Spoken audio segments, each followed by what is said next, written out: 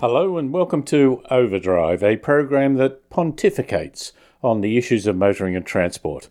I'm David Brown, and in this program we have news stories including the Hyundai Hydrogen Nexus model, the Volkswagen Golf Lite, Ford reduces the Focus range, Nissan celebrates 20 years of the X-Trail, and Polstar teams up with a performance artist. We have two feature interviews. I caught up with a colleague who, very early on, was pushing the need for alternative energy. He has now had personal experience in owning an electric car. And we have been testing Hyundai's hydrogen SUV, the Nexo, and we talked to the company about where hydrogen fits in with battery-powered electric cars. It's a case of horses for courses. Now, you can always find more information at drivenmedia.com.au, or previous programs are available as podcasts on Spotify or iTunes. And there's our Facebook page, Overdrive City Driven Media. So let's get this program going. First, the news.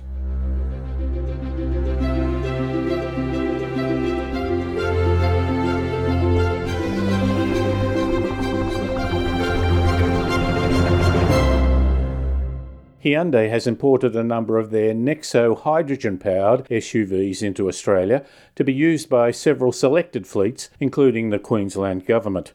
The Nexo has a range of 666 kilometres, with a refuelling time of 3 to 5 minutes, in a compact SUV with an ANCAP 5-star safety rating, and the latest smart driving assistance systems.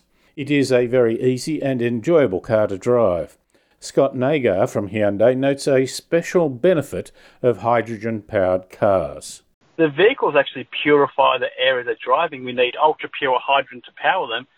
But to mix with that, to actually have the chemical reaction that happens within the fuel cell stack, we need air that's 99.9% pure. We take out all the ultra-fine particulate matter before it goes into the fuel cell. We use that air for the chemical reaction, and the only thing out of the exhaust of the vehicles is water you can drink, and purified air with all that fine particulate matter that causes the cancers in the lungs and all the respiratory problems is removed before it's put back into the atmosphere. So the cars are actually driving around, scrubbing the air clean and purifying the air as they go. They're a rolling air purification system, as well as moving our freight and passengers around.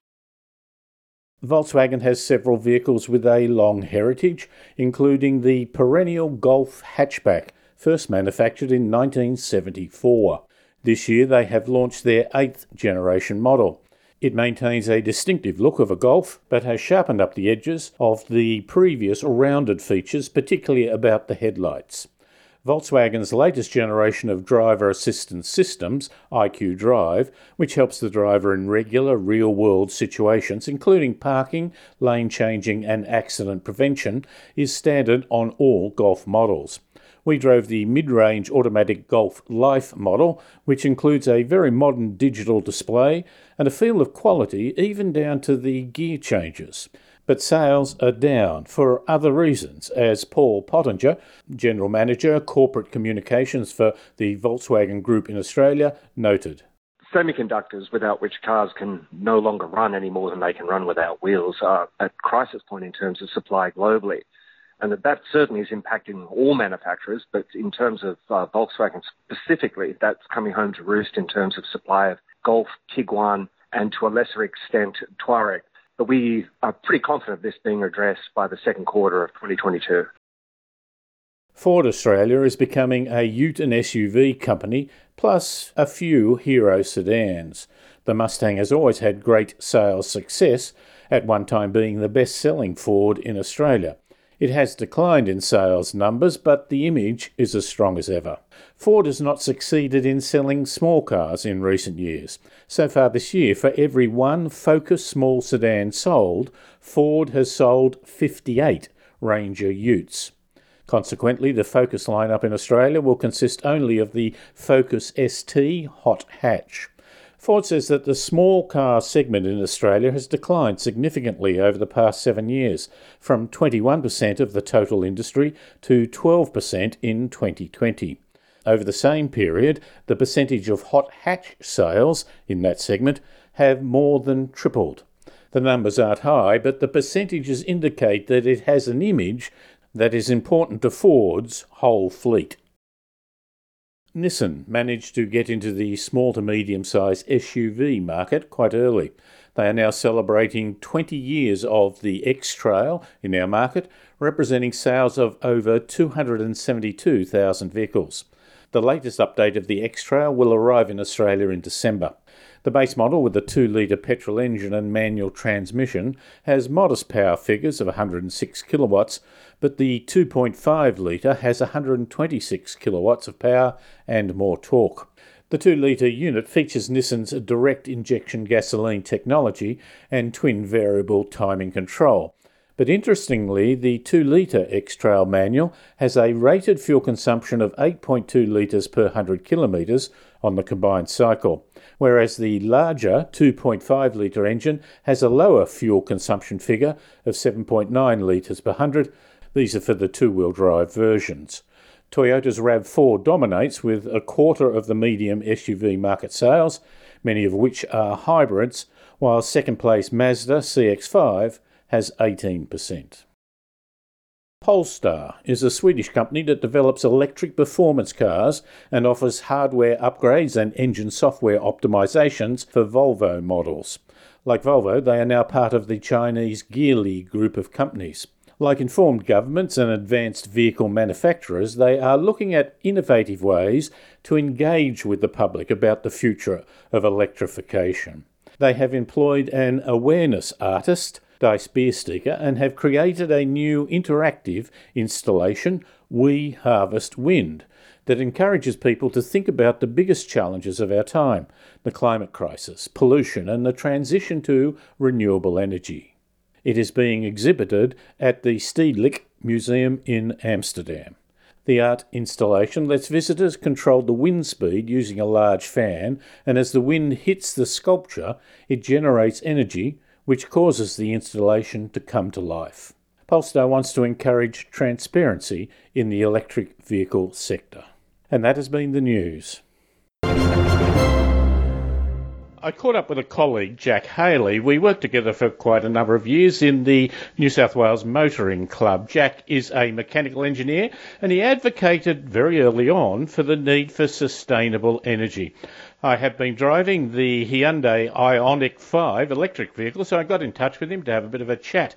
Turns out he's got a Renault electric vehicle, so he certainly has some practical experience. G'day, Jack. G'day, David. How are you? Good, mate. What did you get and when did you get it? The electric car. Okay, yes, I got the Renault Zoe, which is the small car. About a year ago, I was looking for an electric vehicle, and I was on the point of actually buying a imported Nissan Leaf from Japan, and the Zoe came up as a sort of run-out model for $36,000 drive away. So I'm going to pay more than that for a Nissan Leaf imported from Japan. So it was looked like a great deal, and had it delivered, and it's been a great car. They tried to sell it here, but it went out. They stopped selling. Why? Yeah, I think the original asking price was about $50,000, and it was obviously a bit much for what's quite a small car. And obviously they didn't sell enough, so they ran out the last few of them at a lower price. So some of us got a bargain.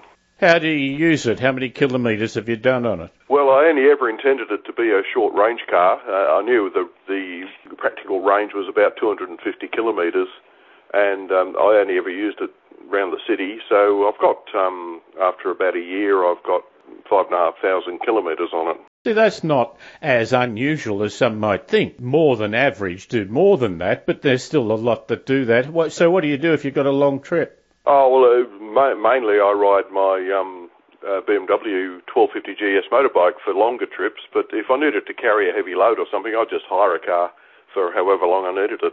And it's worked out cost effectively. What does it cost to charge? Well, extremely low. If you go to one of the street charges or car park charges, it's typically about perhaps $3 for a full battery charge, which is, as I say, about 250 kilometres. So it's much cheaper than a fossil car. 1 or 2 cents a kilometre? Well, essentially, yes. So the actual charge is not a lot, but what about other expenses? Well, really, I'm not expecting any great expenses from it, because the only service items, or the wear items, if you like, are the brakes and the tyres, which at a pinch I can do myself.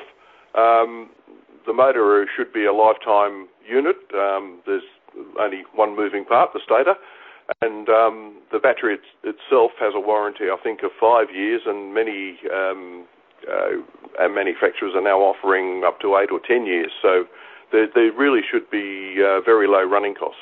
You campaigned early on, as I said, not only for electric vehicles with batteries, but also hydrogen. You saw that as being important? Yes, I think, some years ago now, we were casting around for alternative fuels for vehicles, and at that stage we were looking for things like ethanol and so on.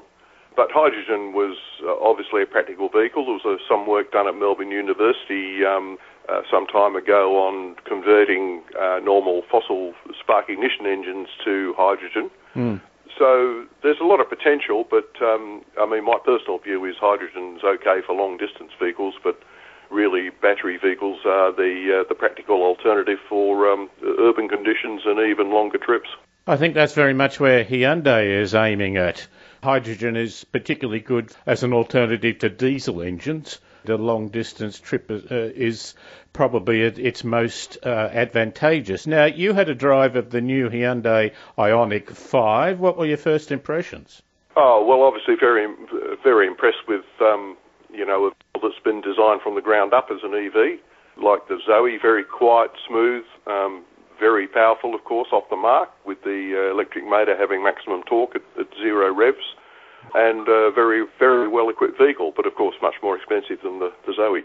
And ours was just the single-engine rear-wheel drive. There is a more powerful dual-engine version of the Ioniq 5. There were a couple of little touches to it that you'd liked. Can you tell me about the mirrors and the adjustment thereof? Oh, on the Zoe, you mean? Yeah. Yeah, there are some nice design touches on the Zoe. I mean, it's minor stuff, but it shows that the designers have really thought about what they're doing. The mirrors on the Zoe will retract, and the detent on the control that does that is heavier on the retracting position than on the adjustment position. So you can retract the mirrors any time, and just by feel, you don't actually have to look at the control. So just little touches like that are very nice. But that's all part of minimising distraction, isn't it? But if you try and adjust the mirrors and you accidentally fold them, you get frustrated and panic a bit, at least I do, and that just doesn't help your driving. It's little touches like that that can make a big difference. Yeah, absolutely, and as I say, it shows they've thought about the issue and they've gone ahead and tried to address it. One of the things you've done is you've bought one, albeit in a run-out, but you've got one at a good price. I presume it doesn't quite have the road safety, lane departure warning and other electronic features that the Ioniq 5 now has a year later. Is that the case? Yeah, that's exactly right. And I guess that's one disappointment is that at its original price of $50,000 so, it doesn't have adaptive cruise control or lane departure warnings or rear cross-traffic warning or any of those things. It's only got the basic, stability control, ABS, etc. I wonder, though, whether that might not be a way to getting the price down a bit, that if you really had to have an electric vehicle, because rules may come in that you can't drive it into the city area unless it's a ultra-low emission vehicle, that we may compromise some of those things. And the other one is compromising the battery size for the range, because, as you say, you don't need the range that everyone seems to be talking about. You can survive without it, and so you'd be happy to pay less for a car with that compromise. Yeah, well, that's true. I think some the manufacturers are sort of addressing that issue with batteries by putting out different models with substantially different ranges, and obviously the shorter range ones are cheaper. I think the issue with the driver assistance controls is how much the manufacturer wants to charge for the R&D that's gone into them during the development. But ultimately, I think, like any of the stability control, etc., they'll just become an automatic item to be included after the R&D is written off, and they just become a standard feature. They can have great safety benefits along the way, so one hardly would want to argue against that. Still, the Ioniq 5 is unfortunately still very expensive, but a distinctively different looking vehicle, isn't it? Yes, you certainly wouldn't mistake it for any others in the range, and I think that's a good thing. I think it promotes the EVs as something entirely different. I think the Renault Zoe is not so different, although it's a unique body shape. But with the big logo on the front and other features, I think Renault's tried to keep a family resemblance, which all the manufacturers like to do in one way or another. They had a Twiggy, was it? A Twingo, wasn't it? That looked like a roller skate on wheels.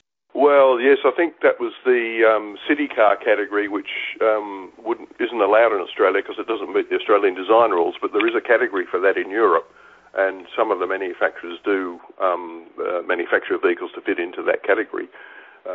But it's not a possibility in Australia at the moment. But that's a classic example, perhaps, of compromising some things in order to have, a more sustainable vehicle that can cope well with the demands on it. Yeah, sure. I mean, that's an option. I think you probably have to change your societal expectations to manage that, and also the authorities have to probably come to the party with much lower speed limits, so you're not in collisions. The occupants are not too disadvantaged by the reduced safety features. That's a lovely thought, isn't it? I'm not necessarily promoting that. I'm just wondering whether that remains a consideration or a possibility going. Jack, that's lovely to talk to you. I appreciate your time greatly. And yeah, I believe you went on a ride on your bike yesterday. Was it good? Fabulous. Against all expectations. The weather was wonderful, and we had a great day. As part of a group, I think. Yeah, only three of us. A midweek event, so only people working shift work or retirees came along. There's hope for me yet. You'll get there. Thanks again for your time. Thanks, David. Cheers. And that's Jack Haley, a mechanical engineer, a former work colleague of mine, but one who very early on was pushing the need for, the desirability and the practicality, as he's shown himself, of adapting sustainable fuel sources. You're listening to Overdrive. This week we are driving the Land Rover Discovery R Dynamic. Since its introduction in Australia in 1991, the Discovery has been a strong competitor to the Land Cruiser and Patrol that dominated the market back then. It's now in its fifth generation, and the Discovery provides a combination of on-road ride and handling along with off-road capability that few can genuinely match. Looking more like a large SUV than a robust four-wheel drive, the Discovery has sleek lines that make it look smaller than it actually is. Step inside and the luxury ambience is obvious. It definitely feels classy with cream leather everywhere and well laid out dash and instruments. One feature is the 11.4-inch light touchscreen, which is integrated into the central stack in elegant style. Rear seat room is good for three taller people, and the rearmost two seats are best in class. It's still the best 7-seat four-wheel drive on the market for space and versatility. Four-wheel drive capabilities enhanced by the electronic air suspension, twin-speed transfer box with high and low range, electronic diff lock, and terrain response drive mode selection. Priced from a touch over $107,000 plus the usual costs, it's poised perfectly to take on the new Land Cruiser 300 series. I'm Rob Fraser. You're listening to Overdrive. A couple of major announcements have been made about building major hydrogen production plants, be it Twiggy Forest or the New South Wales Government are two examples. Now, Hyundai has been working long and hard and cleverly at the way in which we should embrace or take on electric vehicles, whether they be powered by battery or by hydrogen. The person who's been leading that, not from a marketing point of view, but from the technology and the understanding point of view, is Scott Nagar. And he joins us on the line. G'day, Scott. G'day, David. How are you? Very well, mate. Very well. These announcements, are they symbolic as well as being potentially productive? I think the announcements have been very productive from governments, from Twiggy Forest himself, and from what Hyundai has just announced themselves in the last couple of weeks about our transition for the future and our vision for the future with technology we've been working on for 20 years now. It's not a flash in the pan, is it? No, this is long-term development, and we've been deploying vehicles now for a number of years. We're into our second-generation hydrogen fuel cell vehicle. We've got trucks deployed in Europe, and we're working on trains, trams, buses, and all the other things that Hyundai makes for global markets, they'll all be running on hydrogen. We actually made an announcement that by 2028, all of the trucks we produce for the global markets will be running on hydrogen fuel cells only and not diesel. All your trucks? That's correct. All of our trucks will be 2028 will be hydrogen only, and a number of our other cars will come through with zero-emission platforms, and there'll be a combination of both electric and some hydrogen fuel cell. You don't make many trucks now, do you? So you're talking about producing trucks, I guess, for, at that time, niches in the market, but nonetheless the first steps towards using them more expansively. Yeah, we don't have a big market here in Australia for the trucks. We do have Hyundai trucks here in the country, but we do make a lot for other countries around the world, and especially in the Korean domestic market. And there's a big push to make those a zero-emission truck. And as global emission regulations cut in around the world on light vehicles, those same regulations cut in around the same time for heavy vehicles as well. So there is a big push to decarbonise both the light vehicle but also the heavy vehicle transport sector. I've had a chance to ride in hydrogen buses in London 5 and 6 years ago. There's hydrogen trains running in Germany now. As one of the biggest shipbuilders in the world for commercial shipping, we're also working on hydrogen fuel cells for heavy marine applications, for excavators. You know, everything that we build that has to propel itself in some way or another will be powered by hydrogen or electric for the future. Shipping is, in fact, one of the dirtiest polluters around. They use, I think, some pretty old, not old, but certainly low-quality fuel. So that is one example. Is that the point, though, that it is a very diverse industry? It has many applications. It is not just for cars. Yeah, it's well beyond cars. We go from using the same fuel stacks that will be in our passenger vehicles now, and the Nexo that we've got here in Australia and deployed with two governments in Australia, the ACT government and also the Queensland government. That same fuel stack in the cars is also used in stationary fuel cells to power buildings as backup power generation. It's the same fuel cells to be racked and stacked and go into ships. We use 3 of them in a truck. We use 2 of them in a bus. It's basically that same box with no moving parts that generates the energy from electricity for hydrogen to power an electric motor, which will be across all of our platforms. Is it a case that it will be applied, do you think, in Australia in specific situations? I think of perhaps vehicles that start and finish the day at a depot, or perhaps the long-distance truck where there needs to be just one major refuelling centre halfway along. Is it those sorts of specific examples that you think will be pursued in the short term? And that's the best way to deploy infrastructure in the early stages. Look at those back-to-base operations and look at those line haul routes where we've got hundreds of trucks now coming down the Hume Highway or coming down the Pacific Highway, linking those major cities and those really congested regional routes and having a cleaner, greener alternative. That's going to happen. That's not something we're planning on for 10, 15, 20 years' time. That's conversations we're having right now. The fact that there is multi ways to use hydrogen as a power source, there is also multiple reasons to do it, isn't it? It is not that we are just being pushed unwillingly by an environmental issue, some would say a lobby, but the fact that it does have multiple values. Is that part of the message? Yeah, it is. No, and it's just a fact that we've got so much land. We've got the best overlap of wind. We've got the best overlap of solar anywhere in the world, and the CSIRO maps will show that. But we've got so much space as well. The rest of the world is looking at us, and especially our neighbours in the APAC region, especially Southern Asia, are looking at ours to power their transport networks and their grids for the future.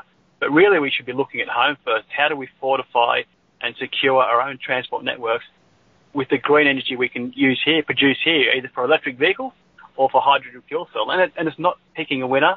So you would see the hydrogen-powered vehicle, while you have brought out a sedan and has another major manufacturer, you would see, though, that the biggest steps are going to be made with the large diesel engines, with the freight hauling. Is that going to be the dominant success in the short term? To those heavier platforms, so those larger SUVs, pickups, light commercial vehicles, and then you start to get into those smaller trucks and large trucks. As the mass of a vehicle gets heavier, hydrogen technology is far more capable propelling those vehicles in a much more efficient manner. The refueling's far quicker. A vehicle we can refuel in 3 to 5 minutes. A truck I can refuel in 7 to 15 minutes. Our car uses 6.33 kilos of hydrogen to do over 660 kilometres. A truck will use anywhere from 35 to 55 kilos to do that, 500 or 1,000, depending on the load, carrying capacity, whether it's running a freezer for the back of it.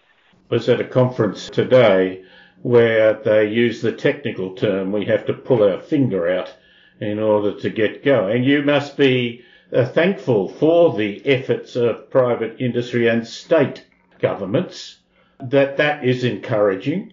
Yeah, it's very encouraging. I got the chance to talk with Premier Palaszczuk. I actually had Premier in Korea with me a couple of years ago when we got to get the Premier to drive a Hyundai fuel cell vehicle when it was a prototype at our R&D facility near Seoul. And then Premier Palaszczuk came back to Australia, committed to 5 cars, and has got a hydrogen station under construction now. We've done the same thing with the Chief Minister for the ACT. Went over, got to experience the technology. A station was built, and there's 20 hydrogen cars are running around the ACT now with public servants. It is hopeful that we may then see a federal campaign where it is based on facts rather than just tactics, where it's not trying to score points for the sake of it, but to highlight good policy.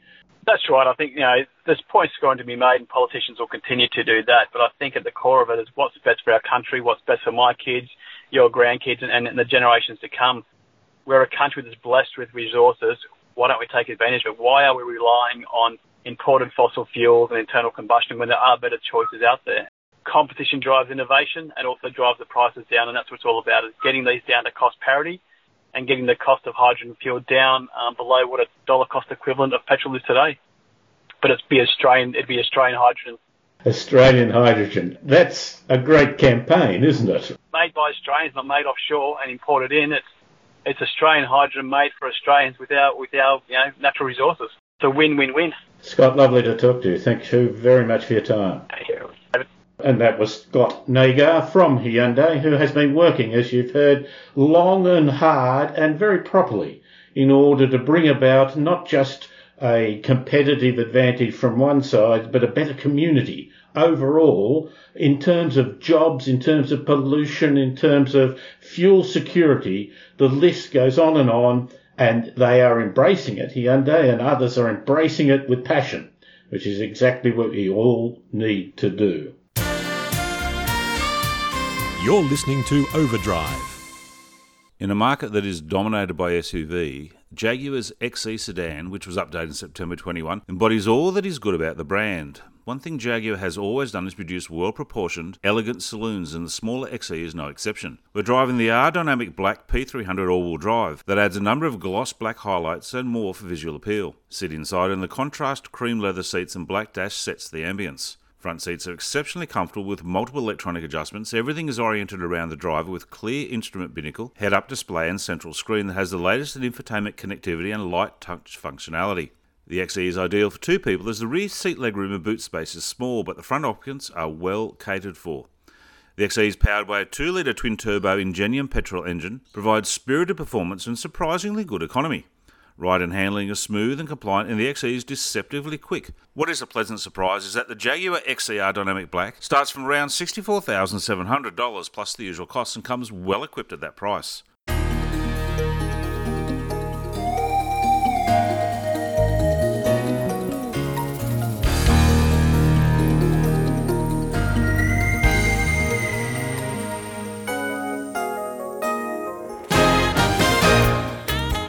And this has been Overdrive.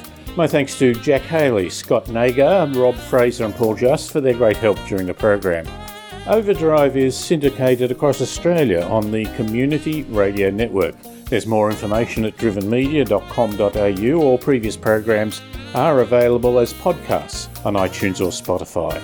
Or there's our Facebook page, Overdrive City Driven Media. I'm David Brown. Thanks for listening.